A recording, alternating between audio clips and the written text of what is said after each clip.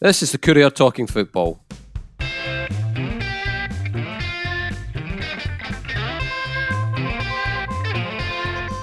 I'm Eric Nicholson, and with me this week are Jim Spence and Sean Hamilton. Morning, gentlemen. We well? Morning, Eric. Very well. Not bad, thank you. Good. Yourself? Well, yes, very good, thank you. Yes, and what a magnificent result for Dundee United. I'm going to put it out there, Jim. Best result of the season? Oh, I think so, Eric. I mean, by a country mile. For two reasons. One, 3 goals, and secondly, against a team who have been running riot, who've been doing brilliantly in Livingston, who've looked sometimes, as though they were unstoppable for those certainly below them, and given those above them a hard time. And of course, had they won, instead of a 5-point gap, would have created an 8-point gap between them and United. So I think undoubtedly best result of the season by a country mile for United, and possibly the best performance as well. Yeah, a good performance. I think a lot of key things coming out. Good defensively, solid defensively when they had to be.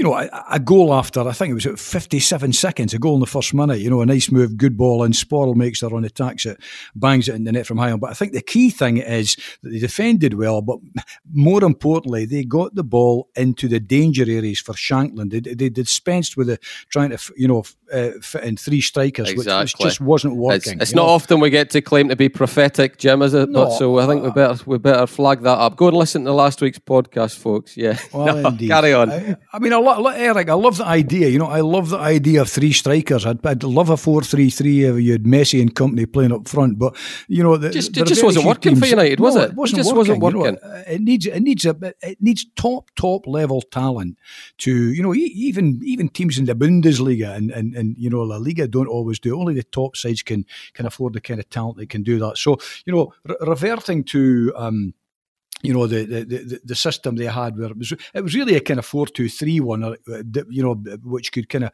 merge into a 4-5-1 if they want. So a combination of things. You've got Fuchs and Butcher, I think, in the midfield, who are it's a nice really combination. solid.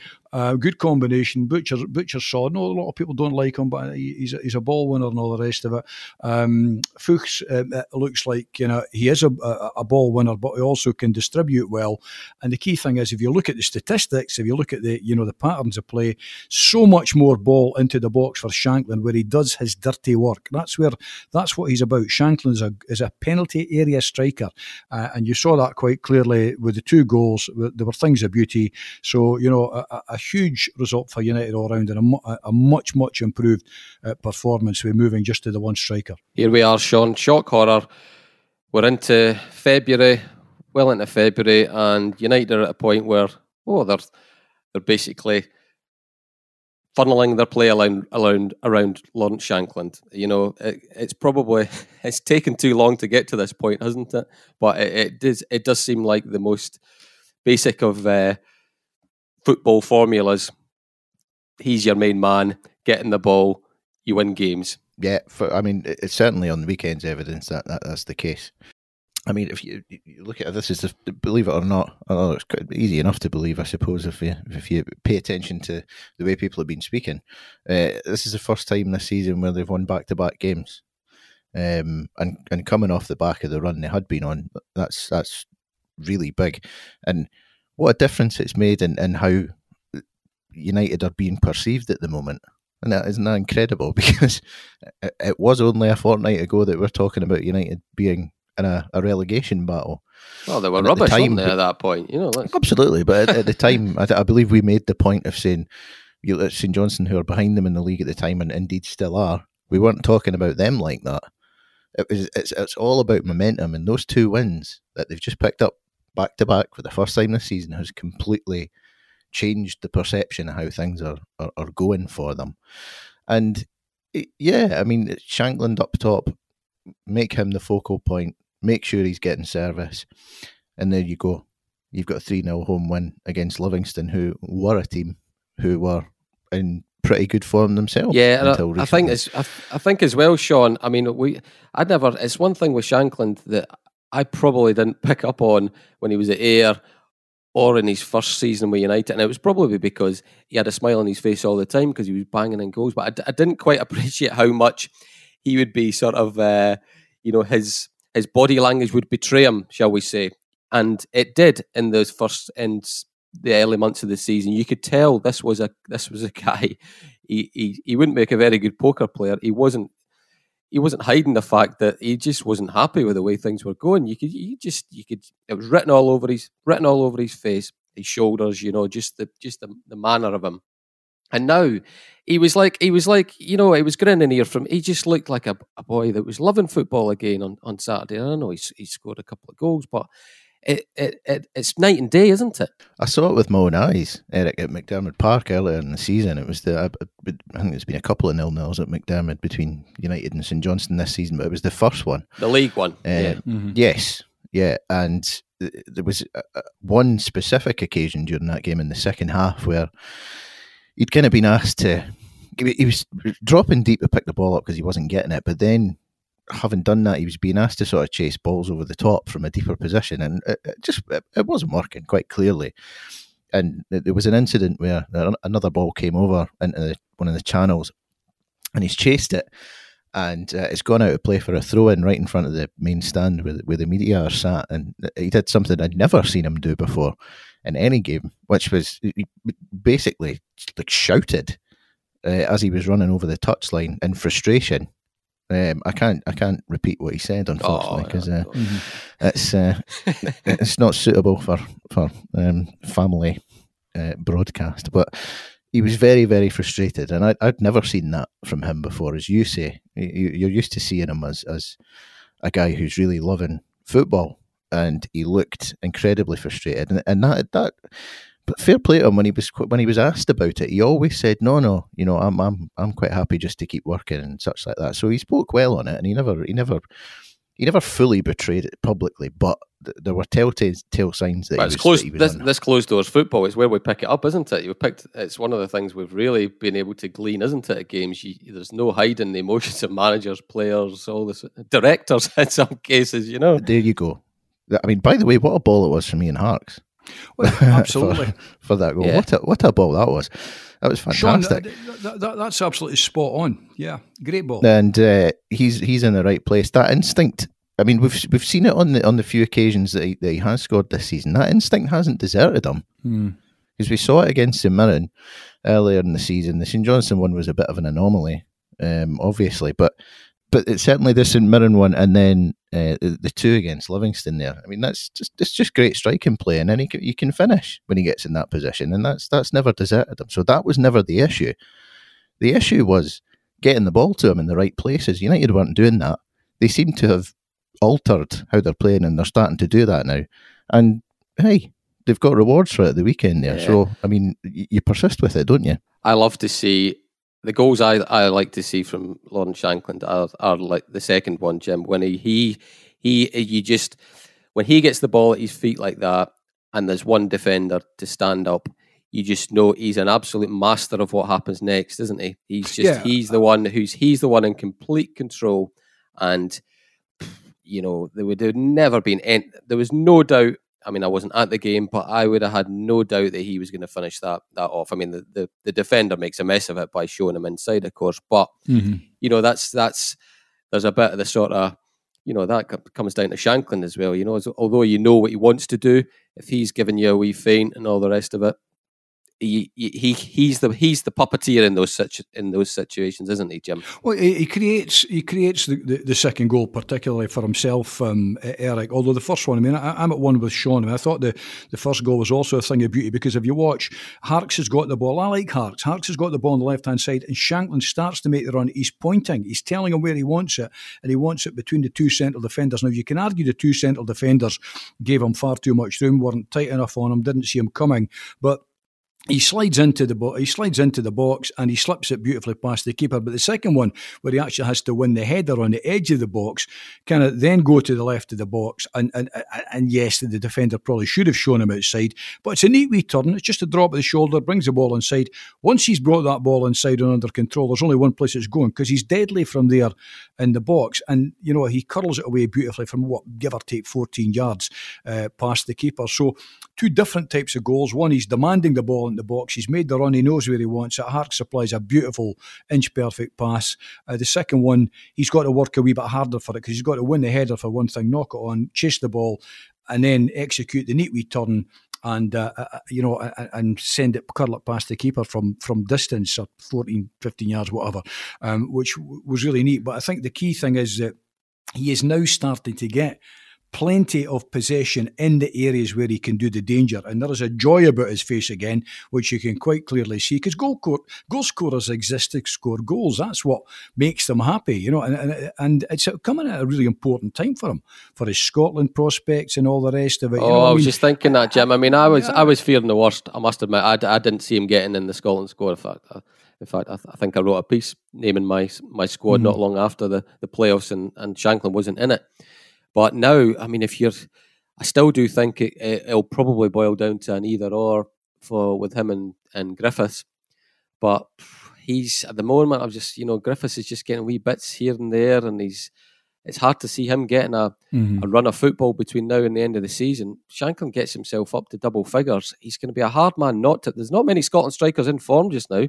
No, and as long as he's getting possession and supply, Eric, he can hopefully. You'd like to think he can do some damage. I think the problem for United now that we're heading towards we're only 4 games away, I think, now from the split. It's Rangers, Killie, Celtic and Aberdeen. It's difficult to see a great haul from the next 4 games. Maybe against Kilmarnock the way they are, but I mean, it's Aberdeen difficult as well, Jim. You're remembering an Aberdeen that, that's true. A team on the slide. That's true. They've been on the slide, and Derek McInnes under fan pressure, indeed even the chairman up there, the new chairman under pressure as well. But somehow or other, you don't see 3, 4, 5 goals from those next 4 games. Yeah, I get your point. Yeah. Once you're then into the split. Now, of course, that depends whether or not United can make top 6. I have to say, I was heartened the other day, but I still think it's probably looking now less likely than it was, many weeks ago. But the key thing is Shanklin, if he's getting possession, if they're playing with that system, they're dropping off this idea of playing 3 strikers. They can maybe get away with 2. They can maybe get away with McNulty in a kind of wider behind him position, or a Nicky Clark. I feel for Nicky Clark, actually, kind of having to drop out. But it looks like Mickey Mellon's looked and went, you know what, this doesn't work. Let's reassess. He's our top. He's not our top striker. You know what I mean? He on the face of it, he's our top striker. He's not in terms of goals, although lots of Clarks come from penalties. Penalties. So if you get the ball into the box, into the danger area, Shanklin will score, and he'll be desperate to score because he will want to play for Scotland. He will want to play, and I'm pretty sure at the back of his mind, he also wants the big move that would secure his future, and that would have to be south of the border, or to Celtic and Rangers. And I don't see either of those two buying him, so he's got to be playing for a move. Sean, I mean, I think for me that was the result that has basically wiped away any idea that Dundee United will go down or be in the playoff position. You the same? 11 point gap, I think now. I think between the two at the bottom, I think they're safe. Can we officially say that? Yeah, but I mean, barring a dramatic collapse and not winning a game between now and the end of the season, sort of thing, and perhaps kind of Hamilton turning things around, Ross County turning things around. Yeah, I think they're all right now, don't you? Yeah, they should be. Which again, that's all it took was 2 results, and now we're saying, no, they'll be fine. It's mad how quickly these things turn, and there's probably a bit of Mickey Mellon that's reading any coverage and the tone of it and how it's changed, and there's probably a bit of cynicism in him. He's like, I told you so about? Type thing. Yeah, exactly. Yeah, what was the worry about? Yeah. But I mean, the way the players have talked. I mean, we've heard from Mark Reynolds, and there will be bit in tomorrow's papers from Ryan Edwards, talking about these 2 wins basically. And there does seem to have been. I mean, Mark Reynolds said that they'd had a chat basically about making sure that they're not that team that goes into free fall. Falls like a stone, Yeah, and Edwards is sort of echoing some of that as well. So there does seem to have been a bit of a discussion. Oh, listen, Sean, they can't. Nobody. I think Mickey Mellon would have a cheek trying to rewrite history. They were on a miserable run of. They were on. I mean, I know managers do it, and they always want to sort of, portray that it's all under control. And what was, like you say, what was the panic? It was always going to end up like this. No, they weren't playing well, and the Motherwell performance in particular. So, but yes, absolutely credit for turning it around. But it's something. It's a ship that's been turned around, not a ship that was calmly sailing through, serenely to port. No, well, the fact that I mean, a guy like Mark Reynolds is experienced enough, a professional, and a good enough talker in the media to know the significance of what he says. So, the very fact that he's acknowledging that there's been a discussion is indicative of the fact that people at United were aware that there was an issue. So, fair play to them for turning that around. But I wish I'd been in on that discussion. It would have been fascinating, eh? Fly on the wall. How does it change now for them, Jim? Now that they're playing, it's not pressure-free football, but it's nothing like the pressure that was on them before they went up to Dingwall. How does that change things for United moving forward? Well, I think there's a couple of things, kind of before I address that. I mean, I think Mickey Mellon deserves credit. I mean, I know that in a couple of Courier columns I did recently, I'd said it wasn't a case of giving him support, it was just a case of saying he deserves a wee bit of backing as opposed to some of the critique and criticism that he's getting. He was getting some real criticism. I mean, United have just come up from the Championship, and I don't care what people say, there's a difference. There is a difference between a qualitative difference in terms of mental fitness, physical fitness in the Championship and the Premiership. It's not huge, but it's enough.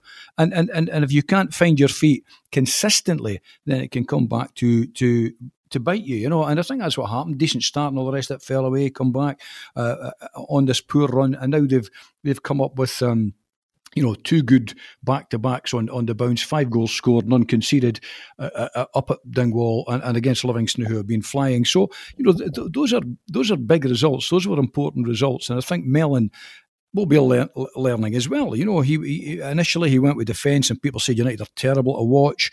Shankland was out of sorts, wasn't getting enough of the ball. Now he's shifted it. He's looked and he's went, okay, this is not working too well. But the key thing is, Eric, this is a league that, outside of Celtic and Rangers, even including Hibs and Aberdeen, every team in this league can beat each other if they get it right on the day. So I think looking at United, who I'm pretty sure now are safe from certainly automatic relegation, I'm pretty sure that they're also safe from going down and being involved in the playoffs. I mean, I think you have to say it's a good season. We're not talking about quality of football. We're not talking about whether the football's good to watch or bad to watch. I've said many times that's a wholly subjective definition. The bottom line is, at the end of the day, what counts? Well, what counts is quite simple at Premiership level. Are they going to stay in the league? And I think undoubtedly they're going to stay at the league. It's not beyond the realms of possibility they'll stay in the top 6. I don't think they will. I think those are stacked against them now. But they're sitting on 34 points. That's 11 ahead of Ross County, who albeit have got a game in hand. They're also well ahead of Hamilton, who've got 2 games in hand, certainly, so they can't afford complacency, and they'll be in that league scrapping and biting against the St Mirrens, the St Johnstones, and all the rest of it. But I think, on balance, this will have been not a bad season. There are worries about the state of the finances of the club and all the rest of it, but on the park, I think they've rallied pretty well, and I think the players deserve credit. They've taken some stick. That's the nature of the game, we know that, but they've rallied. They've had that serious chin wag in the dressing room, which people do that at their five-a-side teams. So they've rallied well, and they're pretty secure now. So I think this will have proven to have been a decent return this season, coming up from the Championship and solidifying themselves in the Premiership. Sean, I'm giving them a decent chance at the weekend. Are you? I'm not sure I'd go that far. Here's the case. Here's the case for okay. I don't see it Rangers going through the season invincible. I think Rangers have had and it's to their credit that they've had so many 1-goal wins recently. And there was the draw against Hamilton when they were really, really poor. It kind of brings to me. I think somebody's going to beat them soon. It's kind of got a bit of a feel. But do you remember last season? Obviously, I'm a big Liverpool fan, and do you remember when Liverpool went to Watford and it kind of been building the sort of the way they've been sweeping teams aside early in the season had gone, and results were becoming, they were digging them out one after one after one. But there was a game when they couldn't do that, and United United are one of those pressure-free teams now that can, and they've got Shankland that's gonna cause a threat. I give them a chance. I'm not saying they're going to do it, but I give them a decent chance here. Sean's not sounding convinced here.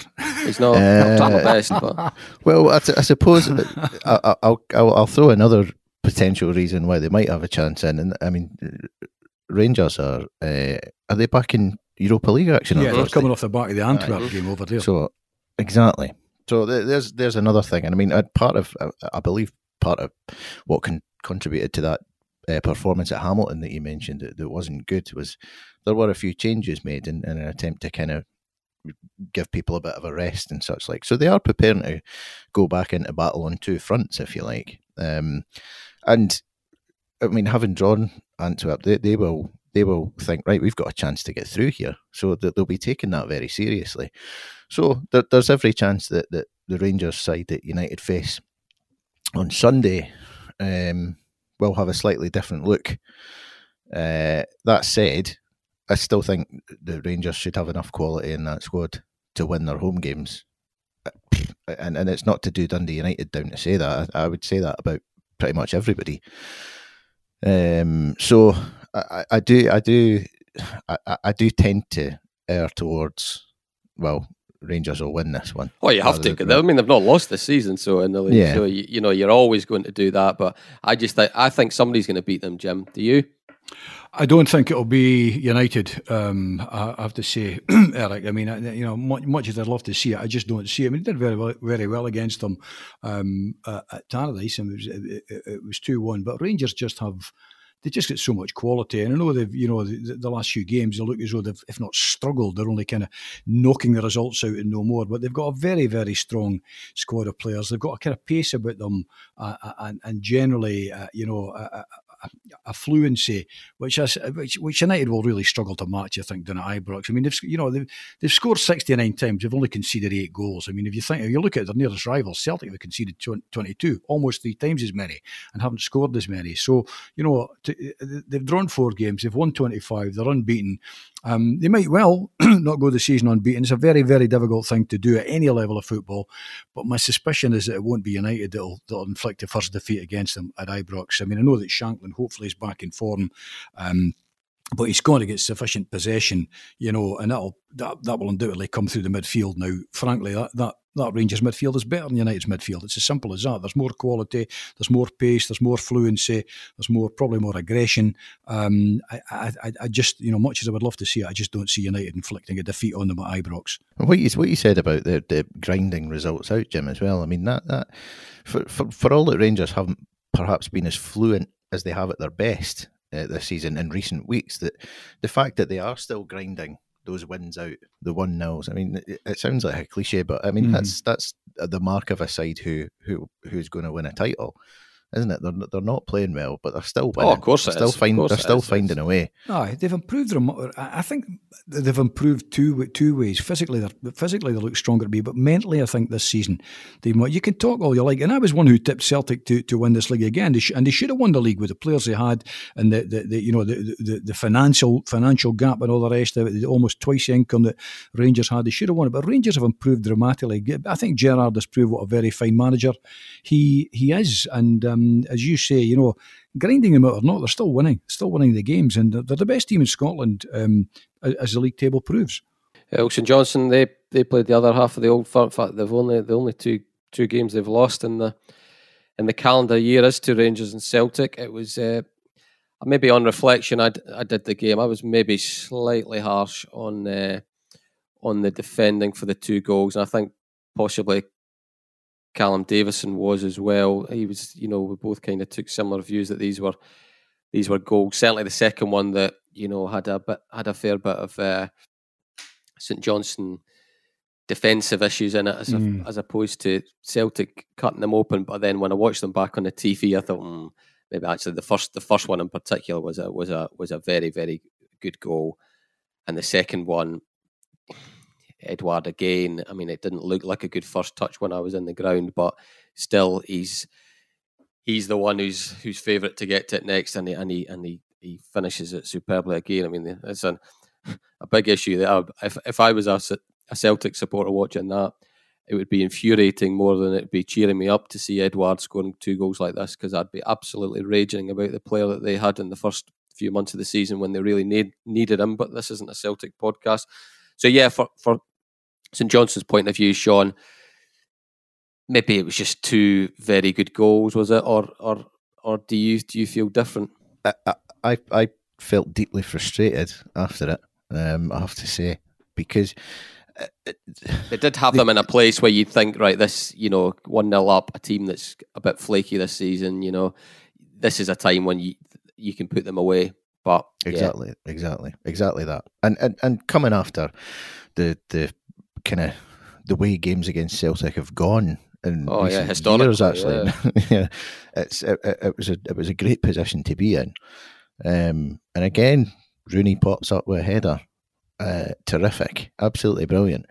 And you're thinking, if we can just a wee bit of that steel of I say of old, not against Celtic of old, but that we'd had in previous years, just to see that out against the Celtic side who have been a bit flaky, as you say. But flaky as they are, there is quality there, isn't there? Yeah, they haven't done that very often, though. It was Celtic-esque when they just took a game away from 2 and 2 minutes. Yeah, exactly. In 2 and 2 minutes, but yeah, yes. So I mean, they do have that quality, and as you say, if it were a Celtic podcast, we could go on about Edouard and what on earth's happened there, and the fact that he's waking up now is, as you say, probably more frustrating than heartening. But he did the damage against St Johnstone. I would like to have seen Saints be a bit tougher at the back and a bit more switched on. But Edouard is a quality player when he fancies it, and I think he demonstrated that. That's probably the most part of what's happened there, rather than St Johnstone being absolutely dreadful at the back or anything like that, which they've had their moments, but recently they've kind of been okay. So let's give them the benefit of the doubt. I think you're probably right. It's a wee bit of Celtic just having that wee bit extra quality that won them the game, unfortunately for Saints. Yeah, every goal is preventable, I suppose, Jim, if you analyse it and manage, which is what managers do. What end was that at the end? What end of the scale were the 2 Celtic goals for you? I thought they were kind of. Well, look, first things first. I mean, when you score against Celtic, when you take the lead against Celtic, or Rangers for that matter, because they've got better players there. That's it.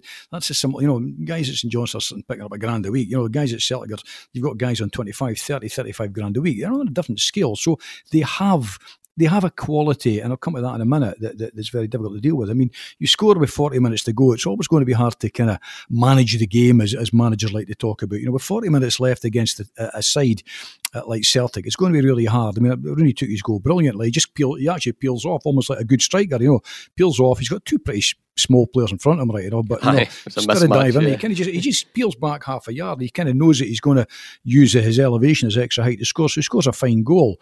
But to lose the 2 to Edouard within the 2 minute spell on the hour and then the 2 was galling. And from Celtic's perspective, they're good goals. From Saints' perspective, they're poor goals to lose. But I think the problem is this: that in talking about that quality, I mean, if you watch the period into the second half, first half you can forget about it. The second half, Celtic have got a fluency and a movement and a touch, and there's guys giving and going, and they're moving off, and they're running, and they're spinning, and they're playing off people's shoulders.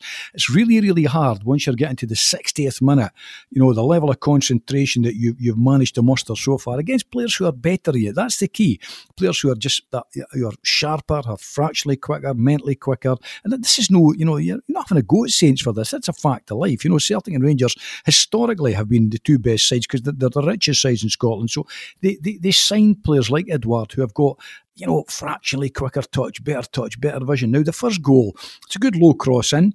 He nips really neatly across his marker. Was it Kerr that was his marker? Was it for that one? Nips neatly across his marker and he stabs it away. For the first goal, it was McCart. The cross came, he beats Kerr, and then McCart was at the near post. That's right. So he gets across him. I'm not even sure if it's the sole of the boot he gets, or just a flick with the outside. It was like his studs, wasn't it? Of the right boot. Yeah, that was hard to tell. But the key thing is he gets across, he gets the touch. Now, theoretically, the goalkeeper, the defender his goal side, I mean, should get enough if he's smart enough to block that. But it's about that, on that hour mark, you've been getting pulled here, pulled there, pulled there. You know, the legs are going, the mind's tiring a wee bit. Edwards just a fraction quicker. He's in there, boom, and he's put it away. And it's the same. I've rewatched the second goal about 8 times today, and the first few times I looked at it, I thought there's 3 men round about him when he gets that ball. He does the wee kind of, you know, the wee. It wasn't even a dummy. It was a kind of, was it a drag back and finds it into space. Actually, I had visions of him actually shooting past the post at one stage, but he didn't. But actually, when you look at it in real time, the ball comes to him, 3 players are running about him, but they're actually all about a yard and a half off him. And it's easy to say they should have shut him down, they should have closed them down. These things happen in football. You know, it's a physical sport. I mean, you can't always be in absolutely the right place at the right time. And he takes his goal well. So, you know, strictly speaking, should Saints have shut him down quicker? Well, you know, defenders maybe at top level in the Premiership, but in the Premier League in England might have done that because they're better players, you know.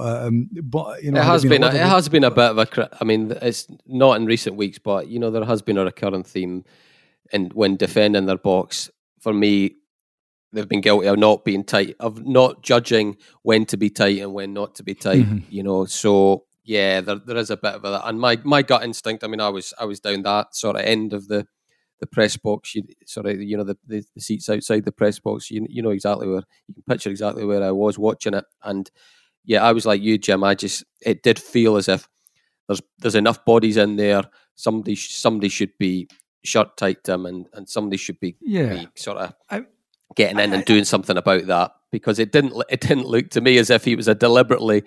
That first touch didn't seem to me. It wasn't a Dennis Bergkamp first touch, you know, in the box. You think, or even Shankland, where he's got that ball totally under his control. It just felt as if, that could have been prevented. But there we go.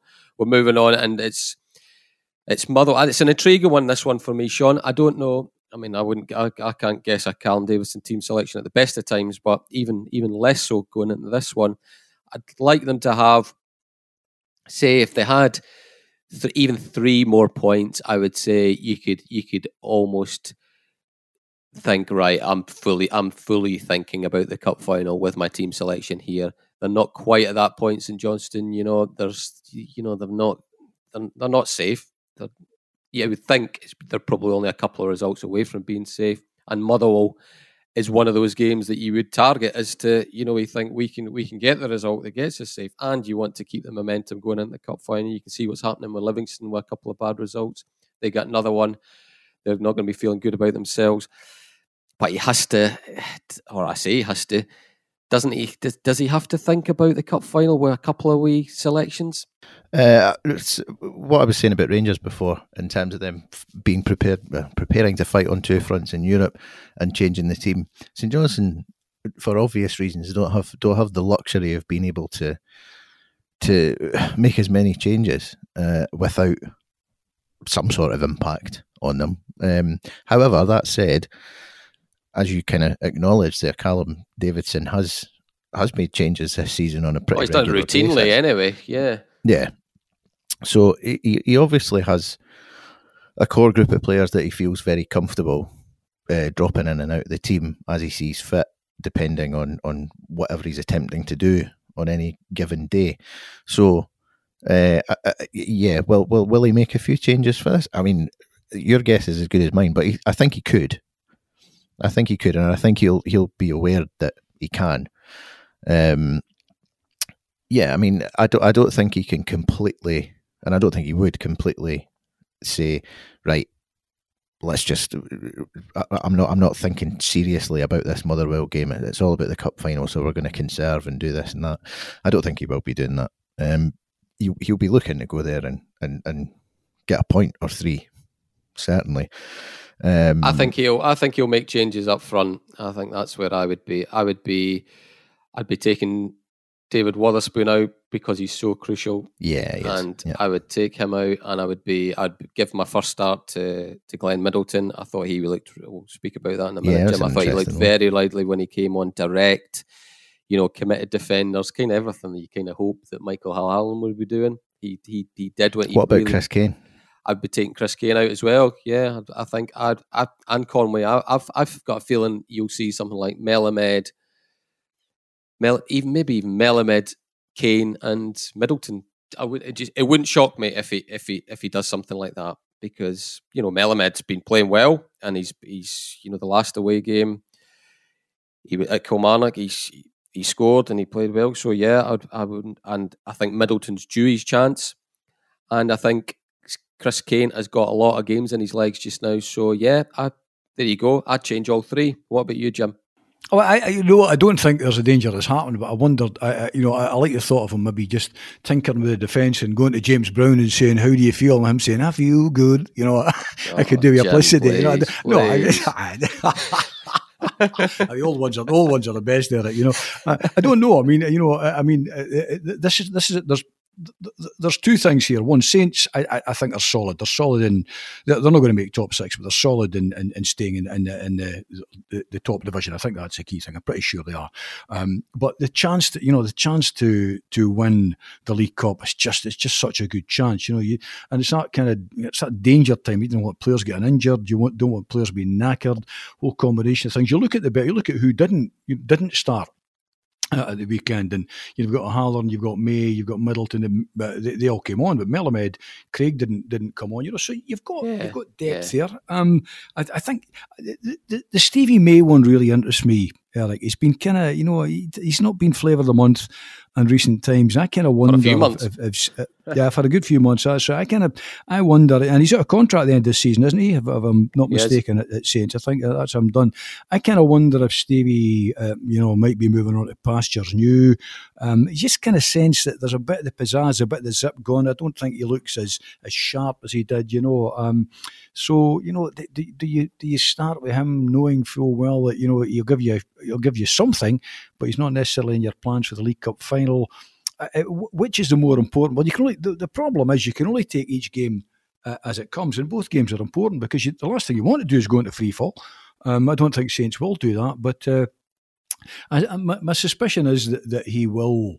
He will. I mean, he's very much his own man, Callum, isn't he? I mean, I like Conway. Conway is in and out, quite often used as a sub. Started at the weekend. Will he drop back out with the possibility to come on? Spooney. Well, Witherspoon would never be at my team, but there are various reasons that you might not want to risk him in something like this with the final coming up. And the final, can't underestimate the importance of winning. I think a major final, a League Cup final. So it's a difficult one for him, but at the end of the day, he's also got to pick players whose attitude is spot on through kind of training all week. So my suspicion is he'll make a couple. I think Conway will probably drop out, and it might well be that Witherspoon drops out. But guys want to play. That's the problem. You go to most players and you say, "I'm going to drop you because I think you're looking a bit tired," or I don't know how much sports science Saints use, but very often the various elements of sports science will point to players being kind of under par or whatever. I don't know how much of that he uses. Managers tend to make their own minds up on that. But it's hard to go to players and say, "I'm dropping you for this, that, the next reason." Guys are fired up. They want to play. So I suspect that, going by what's happened all season, he will make a couple of changes, maybe 3 for the Motherwell game, and then rejig for the final.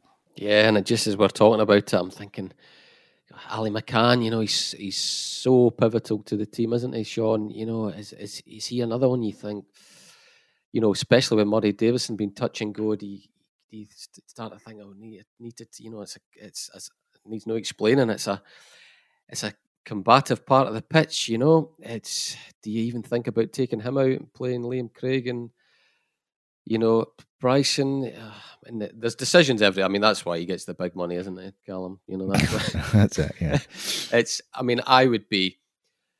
Yeah, I would love it if Saints had 3 more points, so you could really you could make 5 changes and be completely comfortable with it. But I would still probably err towards that side of it, because I don't think, I'm like Jim, I don't see Saints as a team that will go into free fall, and I just think, gosh, it's their 4th cup final in their history, and they're playing Livingston. They've never won the League Cup. It's in the balance of things. I would be prioritising the following Sunday. I think another reason to do that perhaps then is that you've got guys who, like Stevie May, for instance, who maybe aren't getting as much game time as they'd like at the moment, and with the cup final coming up, you would like to think as a manager that if you give these players a chance this week, that they're going to be hungry because they want to shine and have a part to play in that cup final.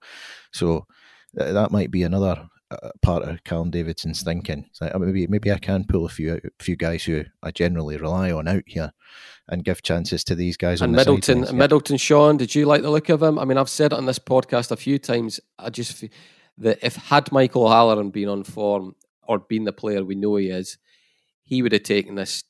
St Johnstone would be a top 6 team because he would transform that team because he would stretch the game and he would make that system of Callum's work so much more effectively.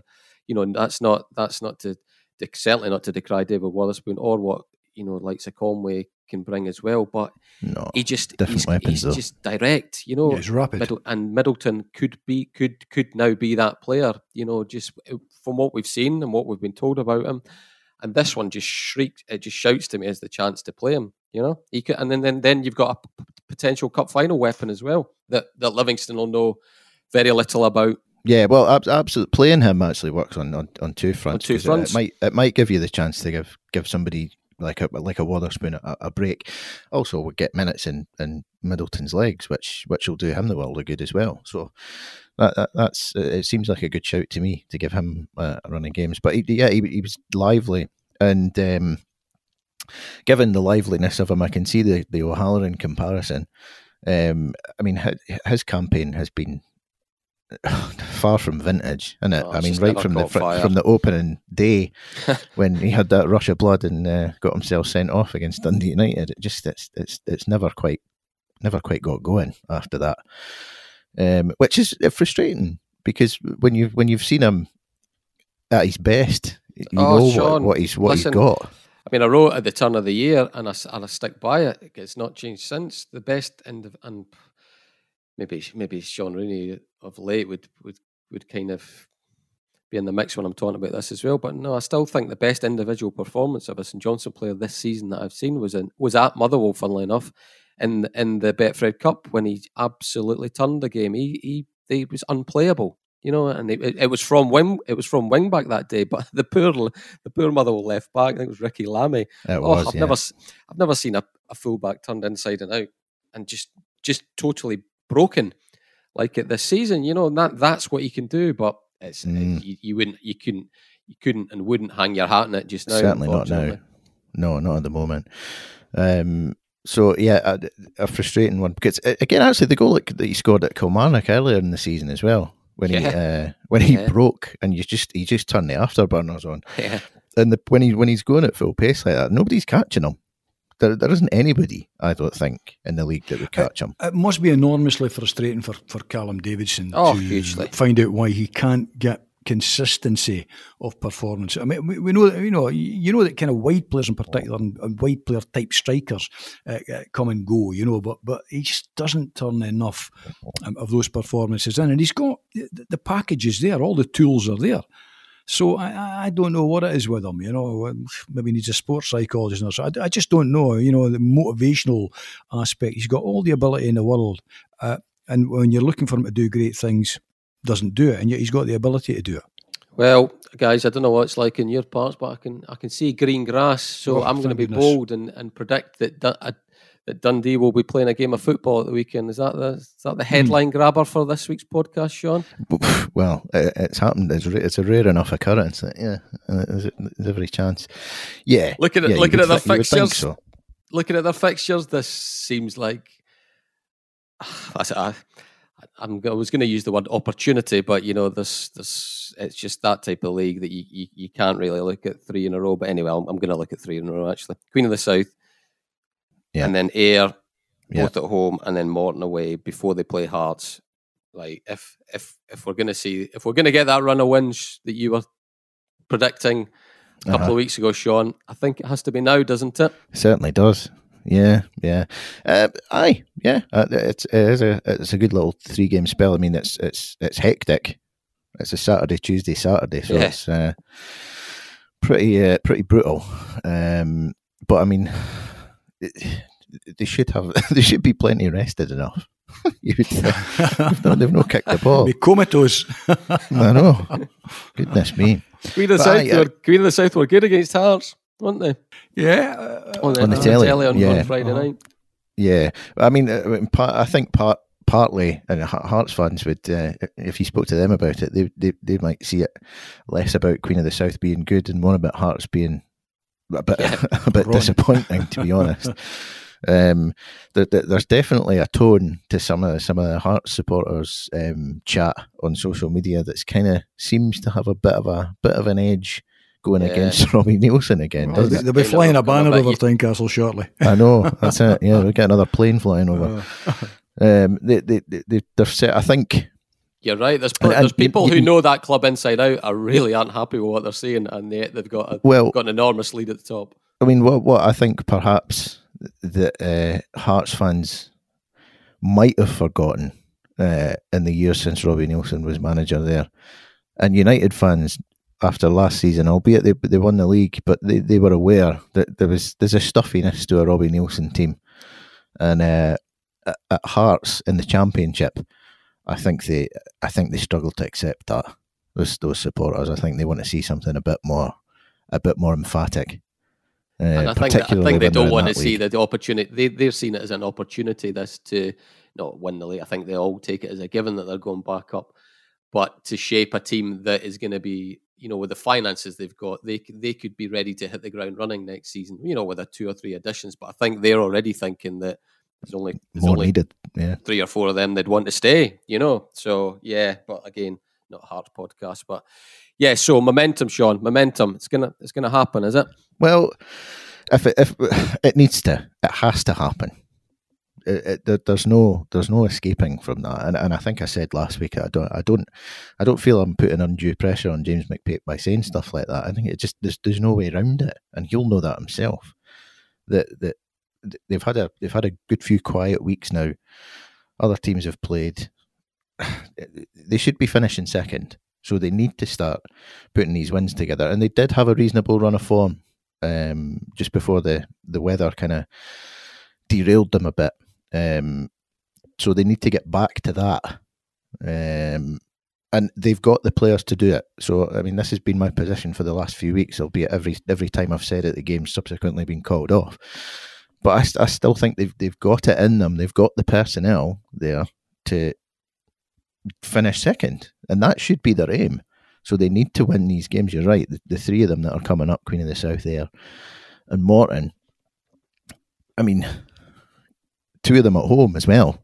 So you're looking at, if you take 7 to 9 points from them, please, and that'll be very good.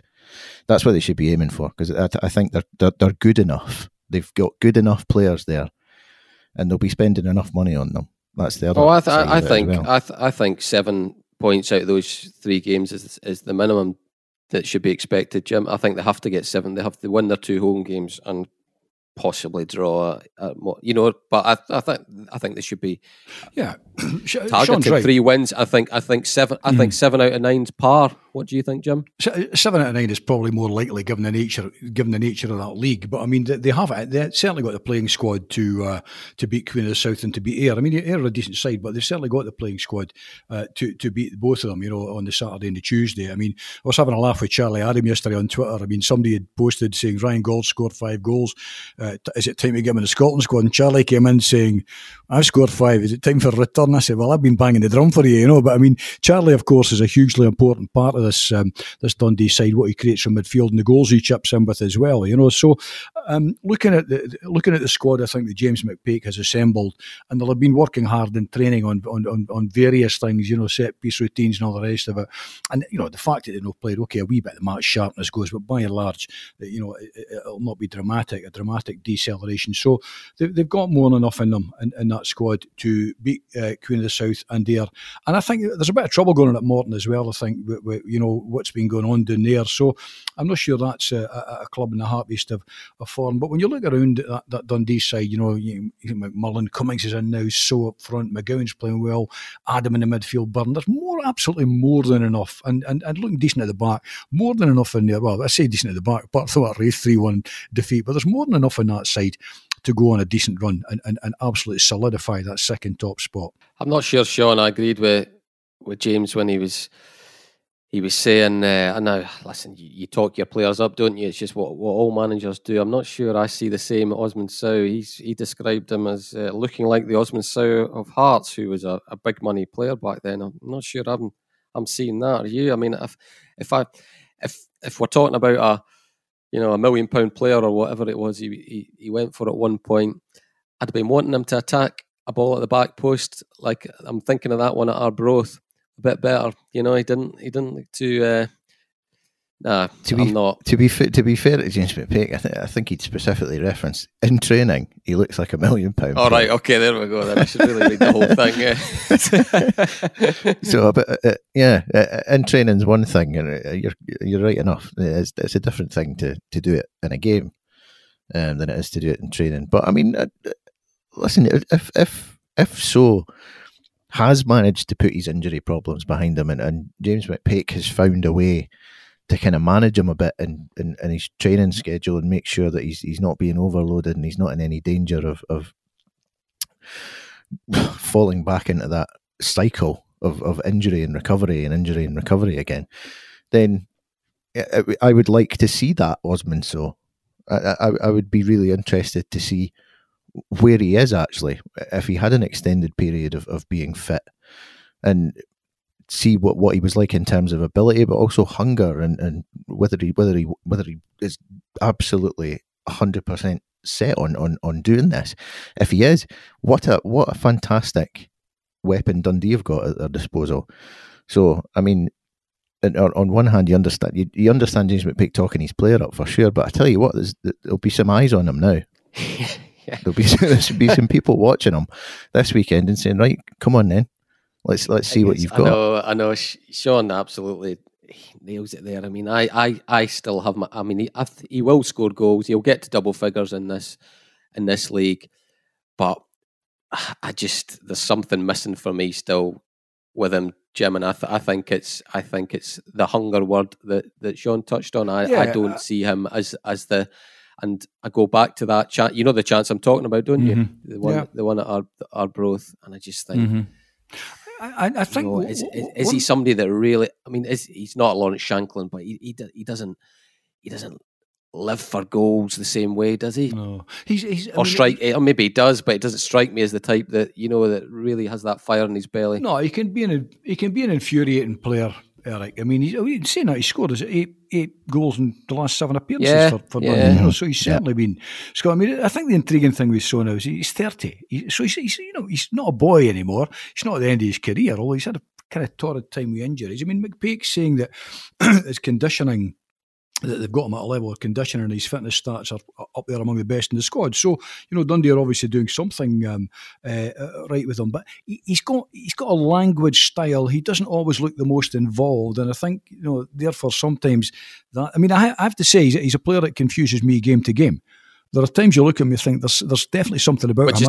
Which isn't a good thing, is it? Let's face it. And there are times you look at him and you think he's a waste of space. Yeah, I mean, genuinely, there are times you look and you think he's a waste of a jersey. And there's other times you look and you think that boy's got something about him, which he apparently did when he was at Hearts. I mean, I think he scored, was it 11 times for Hearts in the Premiership before he went off to play in China. I mean, he's kind of... there is something in there. It's just, it's almost a different type of player entirely from O'Halloran that we were talking about with Saints earlier on, but he just doesn't do it often enough. Although that said, the goal scoring record recently has looked decent. So it's whether you can get that level of consistency and whether you can get him to get a bit more involved in the game and look more involved. At the age of 30, I suspect what you've got is what you've got. Yeah, he's probably one of these, and there'll be a few players at Dundee, and there'll be a lot of them in the Championship. I think we'll really only judge them when it comes down to who's getting in the playoffs and then how they play in the playoffs, isn't it, Sean? It's one of these. It almost feels like we're marking time, doesn't it, with likes of Dundee just now? Yeah. I mean, I think Dundee is such an odd case because it doesn't feel like the jeopardy for them getting into the playoffs that there has done potentially even in previous seasons. Yeah. I see what you mean. I mean, really, as I've said before, it has to be second for me. I think if it's third or fourth, then we can chalk that up as a a bit of a balls up, to be honest with you. I think they have to be finishing second. But you're right; it doesn't feel like there's any real danger of them not being in the playoffs at all, which is something. But at the same time, as I was a way to say before, I mean, Dundee are such a strange case in that they've actually spent so much time in the second tier in the last, gosh, I don't know how many decades, 20 years. They spent so much time in the second tier that really, I mean, there's an argument that you should look at Dundee and think, well, that's a championship team. That's what they are, because they spent so much time there. But the other side of that is it's Dundee, and their supporters are entitled to think that there's no way we should be in this league. We should be in the Premier League, and I mean, I would, in some senses, I would agree with that because of the size of the club that they are, and because of their history, and because of their fan base, and all these reasons.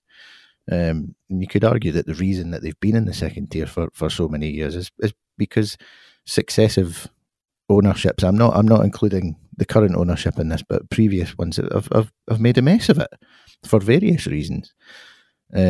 So when they are in the championship, if you subscribe to the view that they shouldn't be because they are a natural Premiership team, when they're in the championship, it does feel a bit like marking time, because you're always thinking, right, when's the promotion going to come? Because then we can get serious.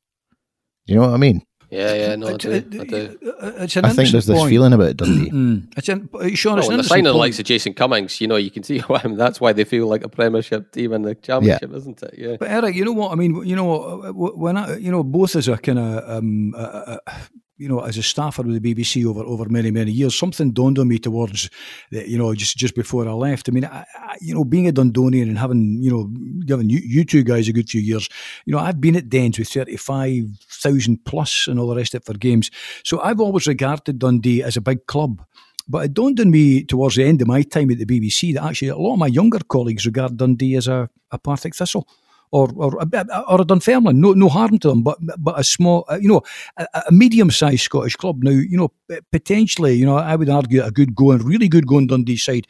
A Dundee side, in top six for, let's say, 3 seasons on the bounce, and the Premiership could be attracting 7,000-8,000 people. I don't know if that still exists or not. Peter Marr got a shock when they went down the Canisius Road and the road that he did with the foreign stars and all the rest of it. The gates really weren't magnificent. The days of 25,000 averages and that had all gone, but it had gone for everyone, so I've got one view at the club. A lot of other people have a different view, and I think there's a lot of hard work ahead for Dundee to reimpose themselves in the Scottish psyche as being one of the top clubs in the country, which potentially they can be.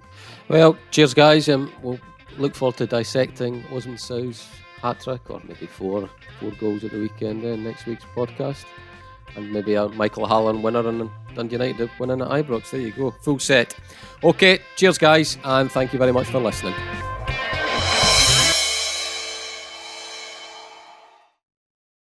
If you like the podcast, we'd be grateful if you tell your pals about it, or even better, leave a review or a simple rating on iTunes or wherever you find your podcasts. All that really helps people to find Talking Football, and that means a lot to us. Don't forget to pick up your copy of The Courier Monday to Saturday, or go to thecourier.co.uk/subscribe to find out how to get our award-winning sport, business and local journalism across Tayside and Fife in the way that's right for you. The Courier. Local matters.